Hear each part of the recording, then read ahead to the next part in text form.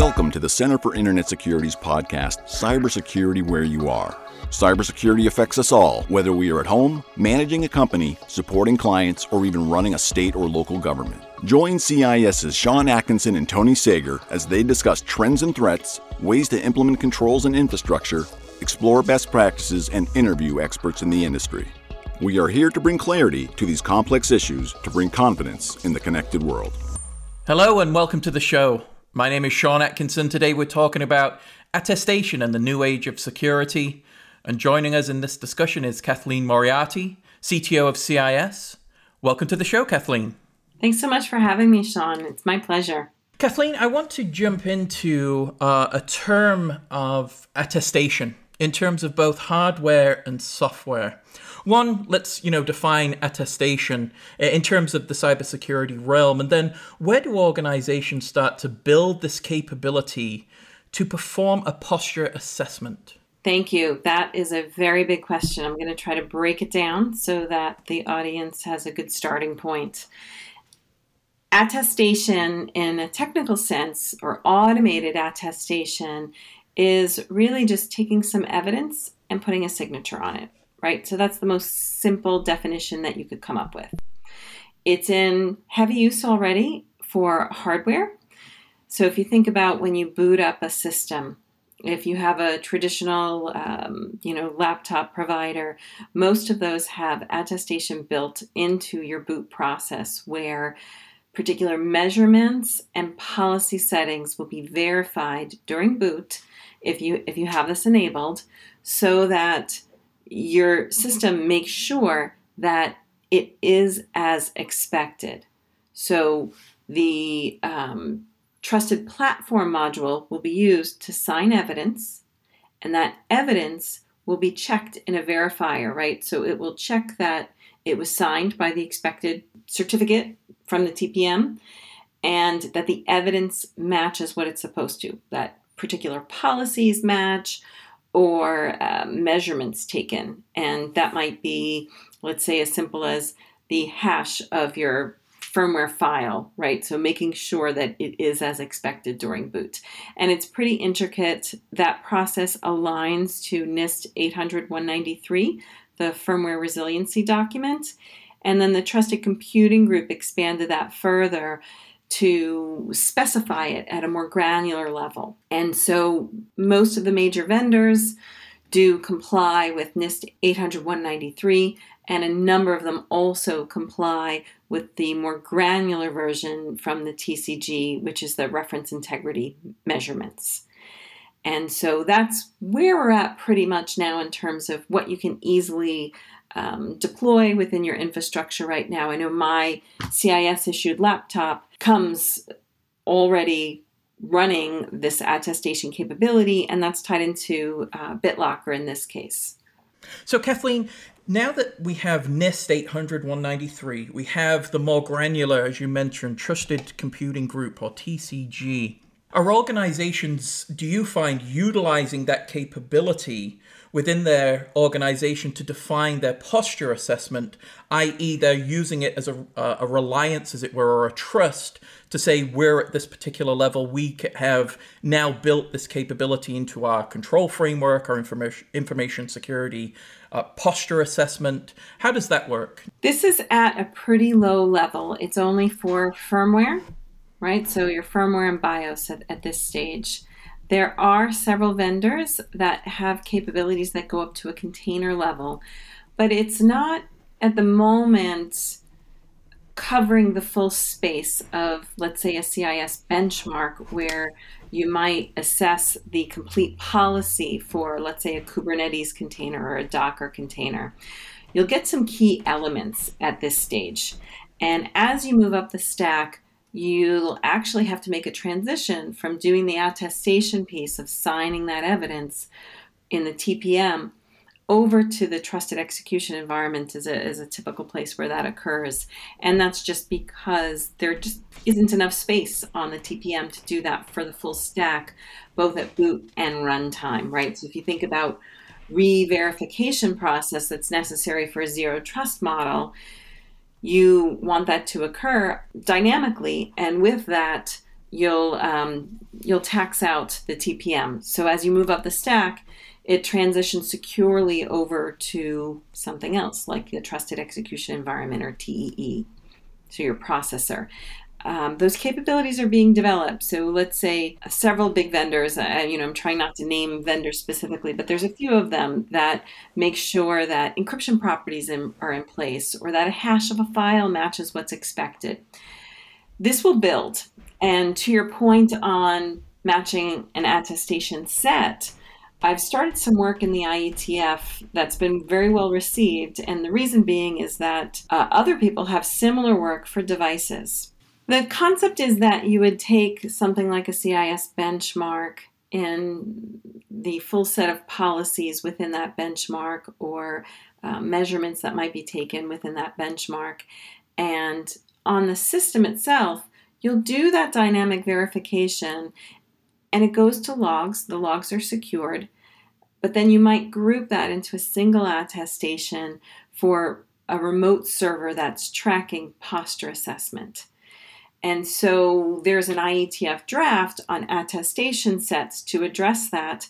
And there's another draft in the IETF Remote Attestation Working Group, or RATS, that is specific for devices. We'll work together and figure out how do we make sure that we're aligned and that we're doing the same thing for devices as for infrastructure. But the idea is, let's scale this. Let's think about how we can make posture assessment built in as much as possible so that entities that are smaller have capabilities built into their system, or even large ones that can't manage the plethora of things that we have to do to maintain posture assessments in our environments, if we're even capable of doing that because of how resource heavy it is. So if you shift to attestation that comes from the vendor on a particular software package or an operating system or a container, and you're able to provide signed evidence of all of the attestations that might occur on a system into a single attestation that says, okay, this system has met the benchmark for Kubernetes, and send that to a remote system, you'd be better able to track posture assessment throughout your network. And so the idea is, can we scale this more so that people can assess their systems? Right now, how we're doing it's not working for the majority of organizations because it requires too much configuration by every organization.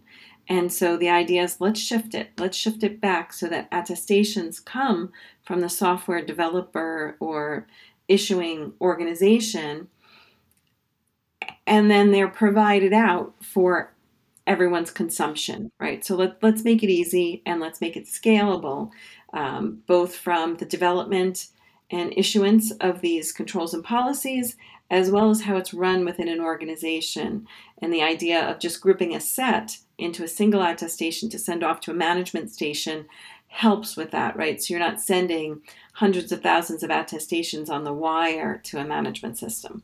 So Kathleen, I just want to ask and see your perspective from that commentary. Do you think that's the biggest gap then in attestation today? Is one, the current environment is, the value proposition is not enough for implementers today or businesses, and that has to move kind of the shift left element back then through the supply chain to those original manufacturer software, etc., in order to allow that then to really be built into an internal organization's life cycle of then doing posture assessment and having this then become part of their information security framework and control program? Excellent question. I think we're on the verge of this becoming a reality and it being forced because of the sophistication of threat actors and the chances that they're taking, right? So vendors are really all nervous that they're going to be the next SolarWinds. They're going to be the next Kaseya. They will be the ones that would be used as a tool to get into their customers' networks. And so if their products are secured by them more tightly and they have attestation done so that they can detect anything that doesn't meet the expected values, they're going to be far better off because they'll be following more of an allow list approach to security instead of the deny list approach that we always start out with a deny list, and then we gradually in security switch to an allow list approach. And an example here would be antivirus software. If we're looking for known signatures of malware, you just create just an enormous list that is not tractable, right? And so in this sense, instead of looking for all of the things that could be wrong on a system, if you know what's expected, anything else is a problem, right? So that would be flagged. And attestation would fill that gap. The other piece it fills is the built-in security, the call for built-in security, right? So it behooves the vendor with the current state of attacks to make this shift, and it's being asked. So the recent executive order has called for built-in security in products and use of encryption everywhere. And so these are things that have been coming at us, and this is work I've been engaged in. So I'm really excited to see what the executive order calls for, because it pushes things forward, right? And for CIS, this will benefit all of the state, local, tribal, and territorial networks that don't have the resources and won't get them.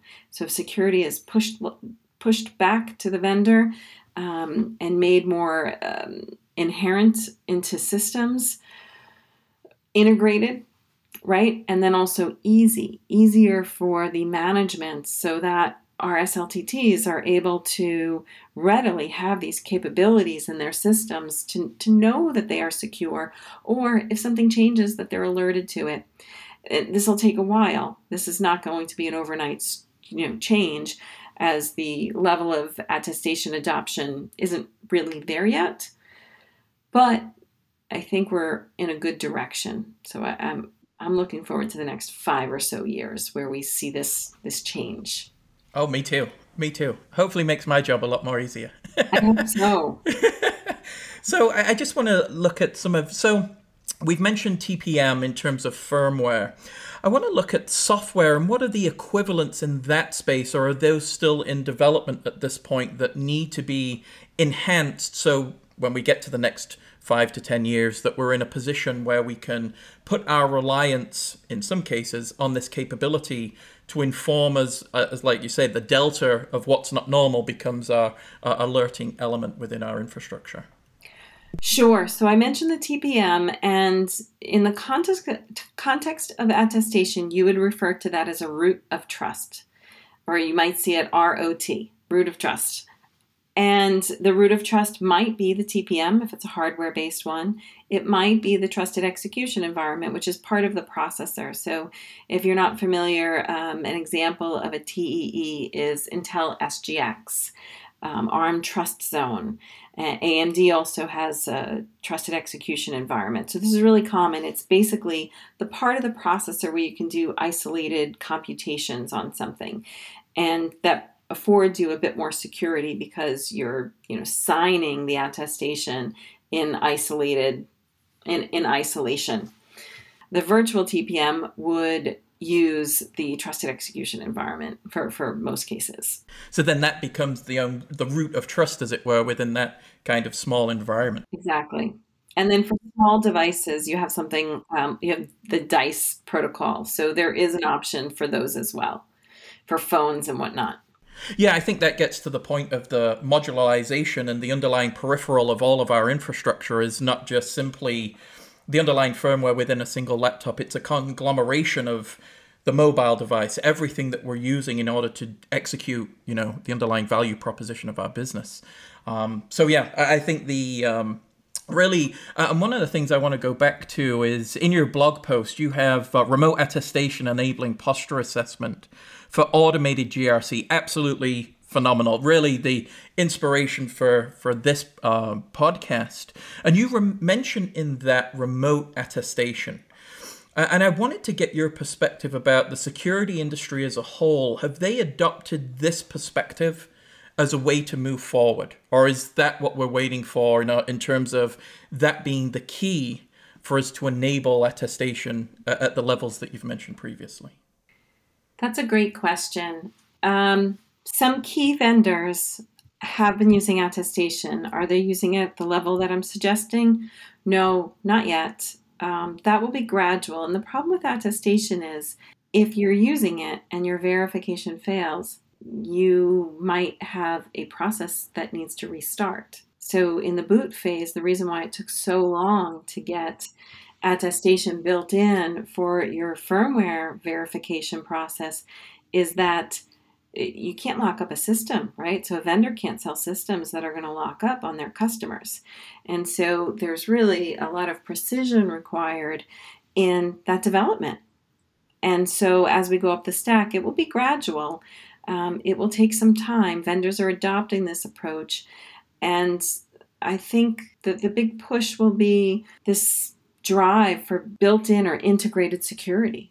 Right, so that it comes from the vendor itself and not as an add-on later.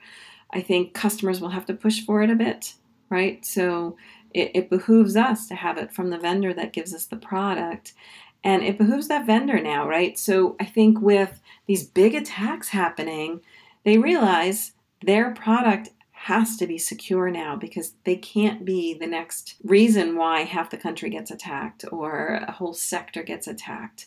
The scale of attacks have just been escalating, right? There's no good way to say it, and frightening. And that's, I think, going to be the biggest motivator is we really have to take action. So there's a lot of change happening right now. I think there's a bigger drive for zero trust. And with zero trust, this provides a method of verification. So one of the other hurdles is where do you apply that verification? If you're doing it at a microservice level, that's easier, right? So we might see it at a component level rather than seeing it on an overall system because it's easier to check a component to a smaller set of things and have it pass than have a larger system that might reside in multiple environments, wind up with the same values and pass every time, right? So that's really the tricky part. And while some of the other checking standards have been useful, they just require too much configuration at the customer site, right? So they haven't been well deployed. Well, I think that was to your point previous, is that if it is today, and this is the environment that we're in and attestation is part of a program, it takes so much configuration on behalf of the user in order to make that manageable and have any value or contribution to a control framework or any GRC capability. And with that, obviously, the overhead there is, am I going to spend my time doing that work or the other 150 controls that I have to worry about as well in terms of the environment, and then trying to smash those together to create something that looks like, something that I can use from a compliance perspective, a security perspective, and provide to board of directors, risk committees, and things of that nature, and leadership in the organization. To say, this is what I've done, this is what exists, this is our capability, here we are, this is the risk that we are, currently experiencing, is very, very hard for anybody to even contemplate, I believe, at this point. Would you agree? Yeah. Yes, absolutely. And, my hope is that the patterns that scale stay with this technology, right? So there's always a chance that engineers come in and make it too complicated, and that's when we might see it fail, right? So I am doing everything I can, and I know some others are as well, to try to really keep this theme of scale in mind. Absolutely. With attestation. Otherwise, we could just be right where we are now. Well, exactly. I mean, then it kind of flips back, and then the underlying configuration becomes so complex as it's pushed towards the end user as, well, we've set all of the controls in place. You need to figure out how it fits into your environment.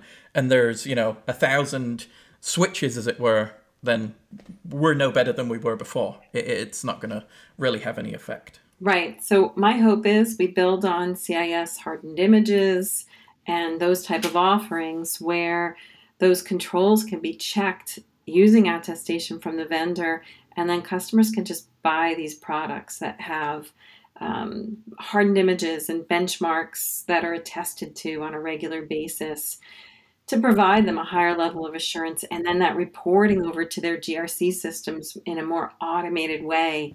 And then they would have the trust from CIS and the whole community defense model that goes into building those controls, first through the consensus process, as you know, the mapping over to MITRE ATT&CK, and then the comparison to all of the known threats, so that, in the case of the controls, that you're hitting the most important controls in the environment, and you have that checkbox on a regular basis. I think it's continuous verification, as you mentioned, and automation within that process makes, kind of takes the headache, as it were, or the overhead of that required control out of the equation, and just build security in, and everybody can kind of benefit from that. So completely agree there.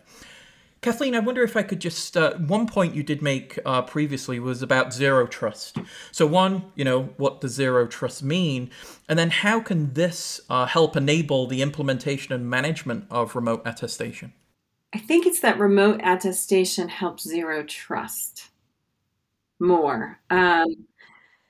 Because zero trust, my favorite definition, just to take a step back to your initial question, my favorite place to look at to understand zero trust, or to advise people to go and understand it at a more deep level, is NIST 800-207. And the reason is that it's vendor agnostic, so you get a general view of it, and then you also see how pervasive it is. Because if you take a slice of zero trust from a particular vendor, you might think, oh, zero trust is all about identity, or zero trust is all about microservices. And you'll get locked into that one piece of technology, but it's not the case, right? Zero trust is pervasive. It's that no component trusts another component. And so what you have to do is you have to have authentication. So if one component's going to call in another component, it has to authenticate itself, and it has to provide verification of it being what's expected, right? And so then the other party can make a decision, or the other component can make a decision. And all the while, it's encrypted. Everything's encrypted on the wire, and everything is logged. So if you look at the tenets for zero trust, there's, I think, 7 in the NIST framework. And they call out the need for strong authentication, strong encryption, but then also dynamic authentication. So there's a re-authentication process that happens for components and for people. And then a verification and a re-verification process. So how I mentioned, from boot on a system, you'll check at boot all of the attested values and you'll verify them, but then that also happens at runtime. If you think about it at an application level, you have that with users authenticating, and you can recheck their roles and make sure nothing changed while they were logged in. And so you have those components, and it says log everything. So it's really important to have those logs to dig back through and figure out, is everything as it should be? And zero trust, it's going to take a while to get there. And so, the CIS controls can help with that, because it can help you to prioritize what do you go after first in your zero trust implementation. So you can think about zero trust and think about your controls, the CIS controls, to help with, how do I prioritize what I go after when I'm choosing what to do next in my zero trust journey. No, I think that's fantastic. And one of the things I think with zero trust, and I appreciate the definition, because I do think there is sentiment in the market that is just looking at identity, and it's more than that. So I really appreciate that definition's here, and also an enabler in a lot of cases with remote attestation to zero trust is also a very important point. One of the other things that I think we've really discussed, but I really want to get to the point, is we have this element of attestation, this process for organizations in order to achieve. And then I think we've reiterated that we're looking at third parties, we're looking at the supply chain, as it were, to provide a capability. What is needed, or is it simply NIST 800-193 and the implication, but what is needed to get us over really the hump, as it were, to get us to the point where we're seeing remote attestation, we're seeing the capability being absorbed from an automated process. It feeds our GRC, it feeds our risk, it feeds our threat modeling. What is needed in this space, do you think? A little push in terms of implementation. And so if anyone's listening and is interested to work with me and others on this, An implementation of the draft I'm working on would be amazing, right? To see it go up the stack a little bit and then think about how do we coordinate this feedback into GRC platforms and any even configuration management platforms so that they can have a bigger picture of what these systems look like on the network. That might be either individual implementations, or we could even do a hackathon connected to an IETF, an Internet Engineering Task Force meeting. So those are all opportunities. And if a vendor wants to implement and then show off, how they comply with this, that opportunity can be created too within an IETF meeting so that they can bring their finished implementation, and they can also impact the standard as it's being developed, right? So if we're missing something, they'd have the opportunity to add it in. So I do have one vendor I'm working with, and I'd love more to join in and see how can we make this work? How can we go up the stack? How can we make things easier for all the underserved entities or the people who can't hire enough resources and the people really suffering the most from that 3.5 million person deficit for security professionals, right? How can we make it integrated, trusted, and easy for them? And you mentioned the deficit. This can help contribute to our ability to not realize that deficit and then utilize automation, utilize this capability to take away some of that need that we have across every organization, government, private, whatever industry, and allow us to see that achievement in the space. I think also too, and one of the core tenets, obviously, of CIS is volunteer. We're not anything without the volunteer community. So I think your effort, everything that you're striving to do, which again, after reading that blog, I thought, I'm reading the future of what my job will be in 5 years. This is it. And so why I had to get you on the podcast, and we need to get this out to more people, and we need volunteers and organizations working with you to achieve this. Well, let me put it this way. I want to make this a reality because it's going to make my job a lot easier. So again, awesome. I know a little bit self-serving, but awesome. But this Thank is you. Amazing. Absolutely. And I think, this is a bit of a passion for me in terms of thinking about architectural patterns that scale. After I served as an IETF area director for 4 years and read 400 pages every other week in terms of new standards coming out, it really became apparent that if we shifted to architectural patterns that scale, we could do a lot better. And so this includes several architectural patterns at scale. Even the benchmarks and how they're created and then deployed and used by so many people is one example of scale. But then attestation, we should keep it with several architectural patterns that scale within it so that we actually achieve this goal. And that's all in line with the book that I published about, I guess, a year ago now. Yeah, just about a year ago next week. Kathleen, thank you so much. One element that I like to bring to each of the podcasts that I do with individual guests is my James Lipton-esque set of questions, or the Atkinson 9. And so I'll start. What is your favorite CIS control? I'd say you really have to start with the first. Can't do anything unless you know what assets you have, right? What is the least favorite part of your profession? I guess that it keeps me up at night. All right, I'm right there with you on that one.